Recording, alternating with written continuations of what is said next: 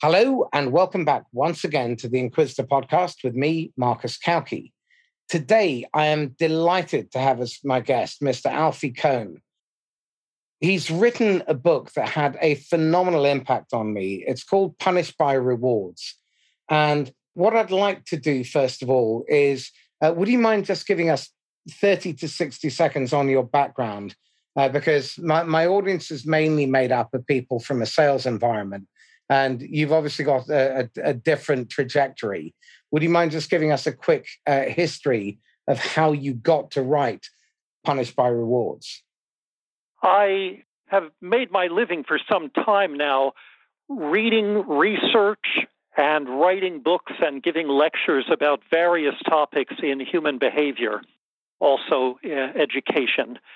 And my first book is called No Contest, The Case Against Competition, which draws from many different fields to show that competition is inherently destructive in all areas of human life.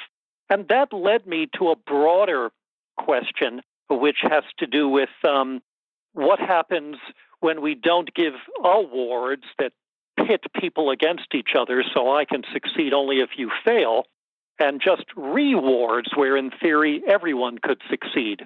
In any case, the book Punished by Rewards has chapters about business, but also about raising children and teaching students, and more broadly about issues in human behavior. And that's what I've been writing and teaching about for some time. Excellent. Okay, well, let's start with the competition question, because traditionally, businesses are pitted against one another. Sales teams are pitted against one another. Why is competition inherently bad? Because research finds that when people's goal is to defeat others, when the structure is set up with a kind of mutually exclusive goal attainment, so I or we can succeed only if you fail, everyone ends up doing a poorer job. If I took 100 people and gave them all some sort of task to do, some problem to solve, and I randomly assigned them to two groups. One group was just told, see if you can figure this out, and the other is told, there's going to be a prize for whoever does this best. Study after study after study, cross-culturally, regardless of age, gender, ethnicity, finds that people in the second group who have been goaded by the promise of victory tend to do an inferior job, particularly on tasks that require creative thinking, ingenuity, kind of higher order cognition. It may be the case that we can temporarily push people to do something faster or to do more of something. If the question is, how many envelopes can you lick in an hour? And you have no interest in it, and you never are going to do it again, and you don't care about any of the consequences except envelope licking, then the possibility of being the winner and getting a trophy or $1 or something can lead to that temporary better performance. But if you're trying to map out a strategy or do something that isn't clear-cut, competition undermines the quality of work in workplaces, in schools, and in laboratory simulation. And by the way, it also has a detrimental effect on our psychological health and our relationships. So the reason that I suggest this is an inherent problem of competition, not just a problem of how we have people compete or what the award is or some other feature of the arrangement, is because that's what the research finds. I used to think that if we competed in moderation or did it in a way that was thoughtful, that some competition could be okay and could motivate people to do their best. And gradually, as I read the actual research, I realized that that is something we've been led to assume is true when the research really doesn't support it. So better than competition, which teaches people that other people are obstacles to your own success, is an arrangement with the absence of competition. But better than that is cooperation, an arrangement where all of us have to pull together in well-functioning groups in order to succeed. And incidentally, the research finds that cooperation, genuine teamwork, is destroyed when the teams have to compete against each other, which means we take away with one hand what we've just given with the other. Very interesting. And certainly the research that I've read is strongly supportive of that thesis. If I recall Dan Ariely talking about children being given a task and being recognized for working hard versus being intelligent. The ones who worked hard worked on more problems for longer, and the ones who are praised for their high intelligence tended to give up much more quickly. And I see some real parallels here, because one of the problems that is inherent in sales, I believe, is the compensation systems reward the wrong behaviors. The competitive divide and conquer command and control structures encourage people to play not to lose rather than to win. And yes and no. I'm sorry. Go ahead. Sorry. I'm happy to be challenged, so I'm here to learn. And the other thing that I've noticed is that the tendency for organizations that have a very hierarchical structure, they struggle to relinquish control, so they don't empower their people to come up with creative ideas. So they have a tendency to recruit in their own image, often only weaker. And I'm really curious about your thoughts on that. And feel free to pull it apart. I agree, particularly what you said at the end. But from my perspective, that critique doesn't go nearly far enough. You're still talking about what we're rewarding for, or how the organization is set up and implements some kind of contest or reward structure. What I'm arguing is that there is no way to do it right. The problem is with competition itself. That was my first big reveal, or revelation in the first book. But then I began to ask, what if everybody could succeed? What if we set it up so that there was no artificial scarcity? Anytime you give an award or have a contest, you pluck scarcity out of thin air and make people have to defeat each other to get something that, in theory, everybody could get. But it turns out the problem isn't limited to that artificial scarcity. Any reward system where you say to people, do this and you'll get that, turns out to undermine the quality of the performance, even if there is no competition involved at all. So, for example, the worst companies and organizations pit their salespeople against each other with a contest to see who can be the best.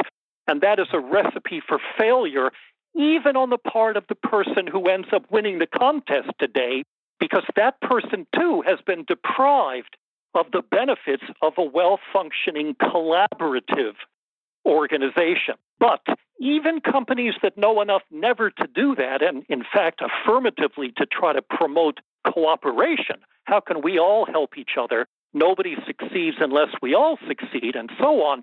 If they're given bonuses, if they have to meet a certain quota, if they're getting commissions, they have what psychologists call an extrinsic motivation to succeed, which means you do this so that something else will happen, so that you'll get a doggy biscuit. That is completely different from intrinsic motivation, which means finding the work itself satisfying. And what hundreds of studies have found with adults as well as kids is that the more you are rewarded for doing something, the more you tend to lose interest in whatever you had to do to get the reward. And that means that when you are less committed to the task itself, less juiced by what it is you're doing and finding meaning and joy in that, the less likely you are to do it well. And this is the point that I want to emphasize here. There is no kind of sales commission system. There is no kind of reward or incentive setup that can overcome those inherent problems with the whole idea of extrinsic motivation. When you cited before a indirectly related, you credited to Dan Ariely, but he's actually mentioning the work of Carol Dweck, about verbal rewards. And Right. it is important to note that praise is just a verbal doggy biscuit. Right. Some of that research has found that praising people for effort is different from praising them for their ability. But most of the research, and I think Ariely knows this, even though Carol Dweck doesn't seem to, is that praise is inherently problematic, as all rewards are. It doesn't matter what you praise people for. It doesn't matter how you structure your reward system. What you have to do is move past treating people like pets, which is basically what all extrinsic inducements do. Interesting. My good friend Rod Jefferson says that you train animals and you enable people. And I'm really curious to get your take on how one can create the right kind of environment with, even if measures, a measurement are an intrinsically important part of that process in order to drive performance, to deliver fabulous outcomes that everybody is fully engaged in. I'd love your thoughts on that.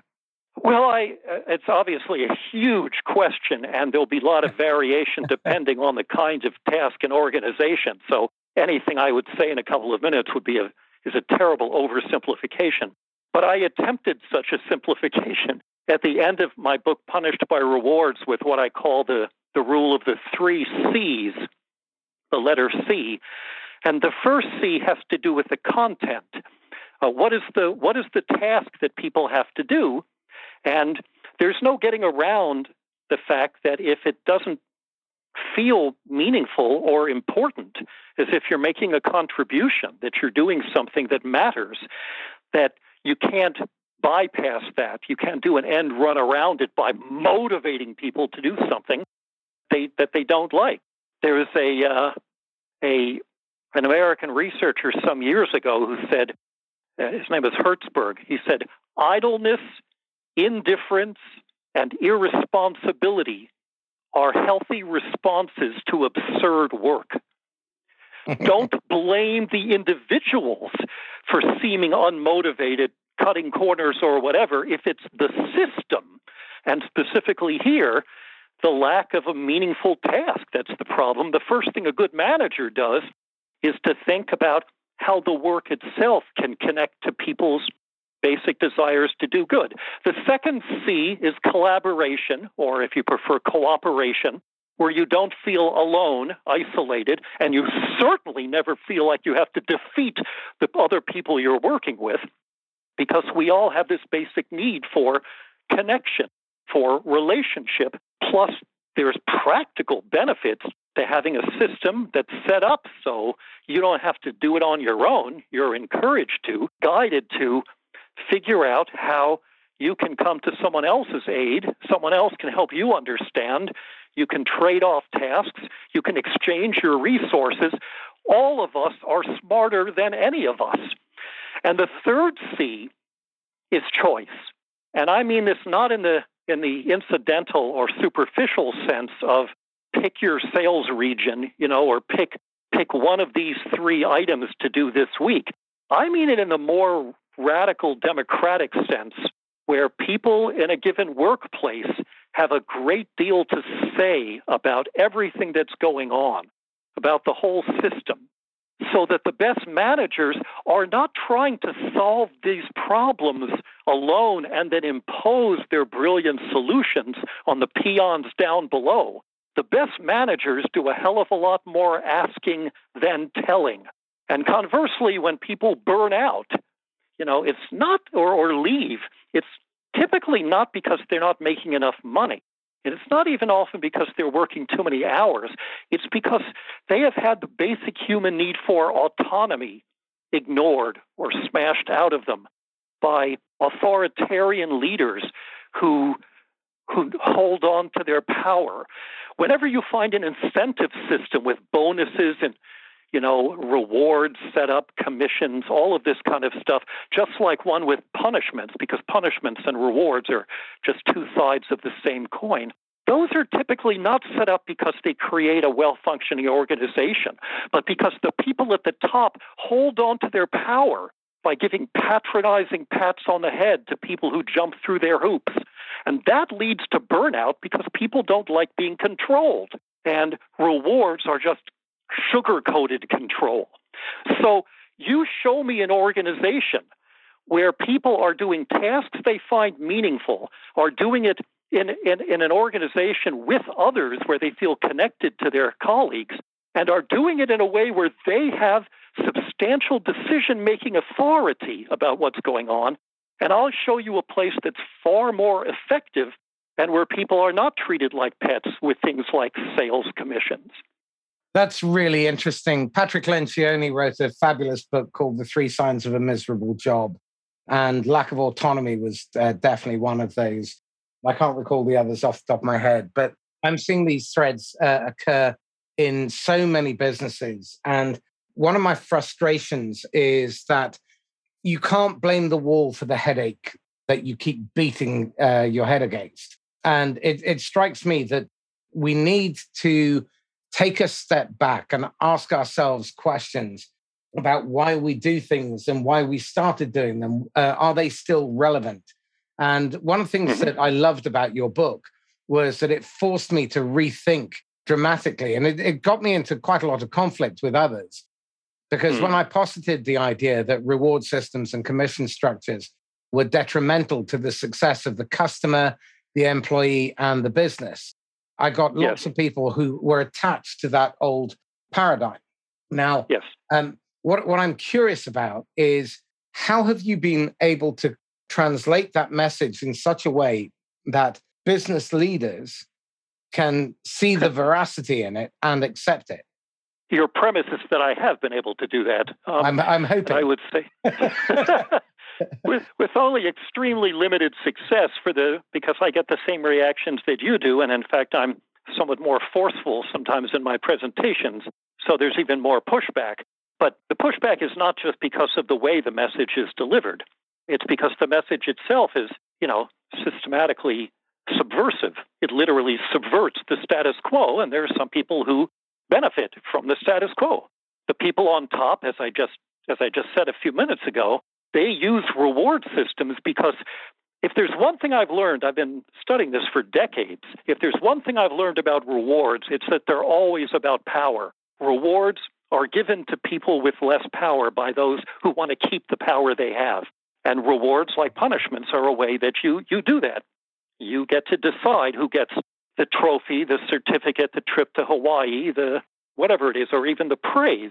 That's why you don't have lower down people praising their bosses a lot, because that's not the way it works. It's about power. And then, of course, let's not forget the consulting firms whose very existence and profitability depends on convincing us that you just haven't found the right incentive plan yet. No matter how many times incentive plans fail, and they always will, particularly with respect to more ambitious long-term qualitative goals, they never concede that the problem is with the whole psychological premise on which all incentives are based, because if you accepted that, you would never use these firms.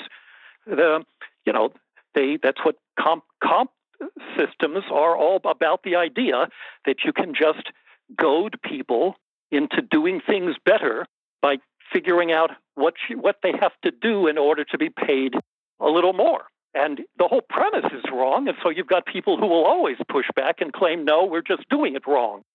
Don't reward individuals, reward teams. Don't just give them money, give them in-kind stuff.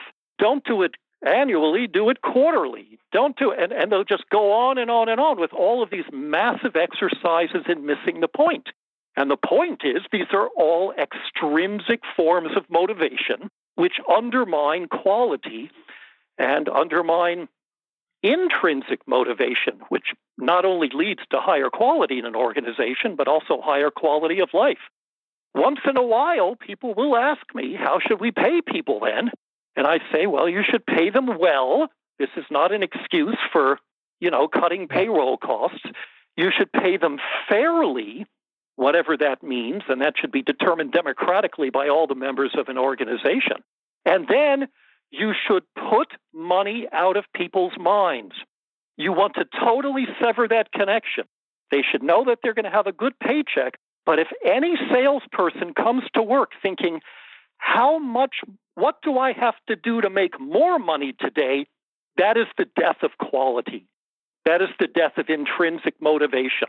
So the stronger the connection between the behavior and the compensation, the worse the quality of the organization, because now it's being run by control and extrinsic inducements. And of course, this is the complete opposite of the mainstream wisdom in inverted commas, which says that you should secure and underscore that connection.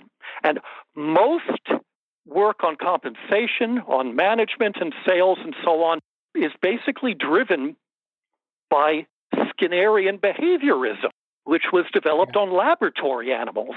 Most comp experts, most consultants who deal with this stuff, most of the people who talk about incentives are basically using, a century-old, inadequate model of behavior that was developed on animals, not on humans.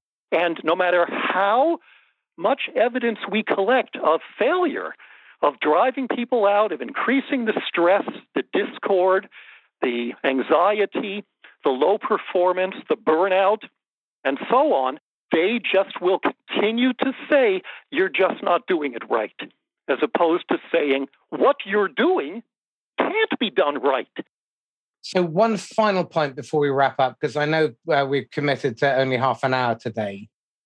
I'm really interested in your thoughts on investors, because the values and behavior of the money behind an organization will permeate throughout it.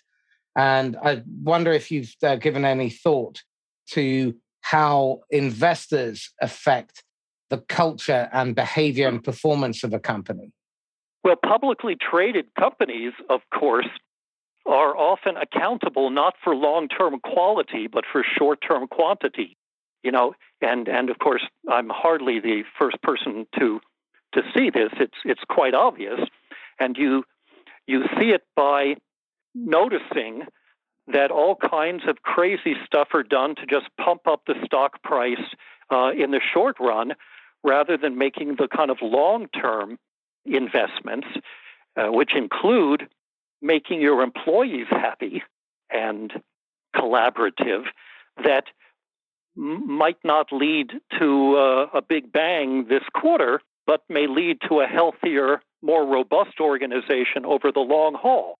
So I guess the trick is to make sure that you have investors who understand that and are also, by the way, hopefully the kind of investors who realize that it's not just about their profit, which is a radical thing to say, but which more corporate groups are beginning to acknowledge, that companies have a greater responsibility to make the planet survive, to do the right thing by their customers and their employees, and that sometimes short-term profitability, if it's at the expense of the environment or workers' health and safety, or providing a product that actually does some good in the world, this may be an issue.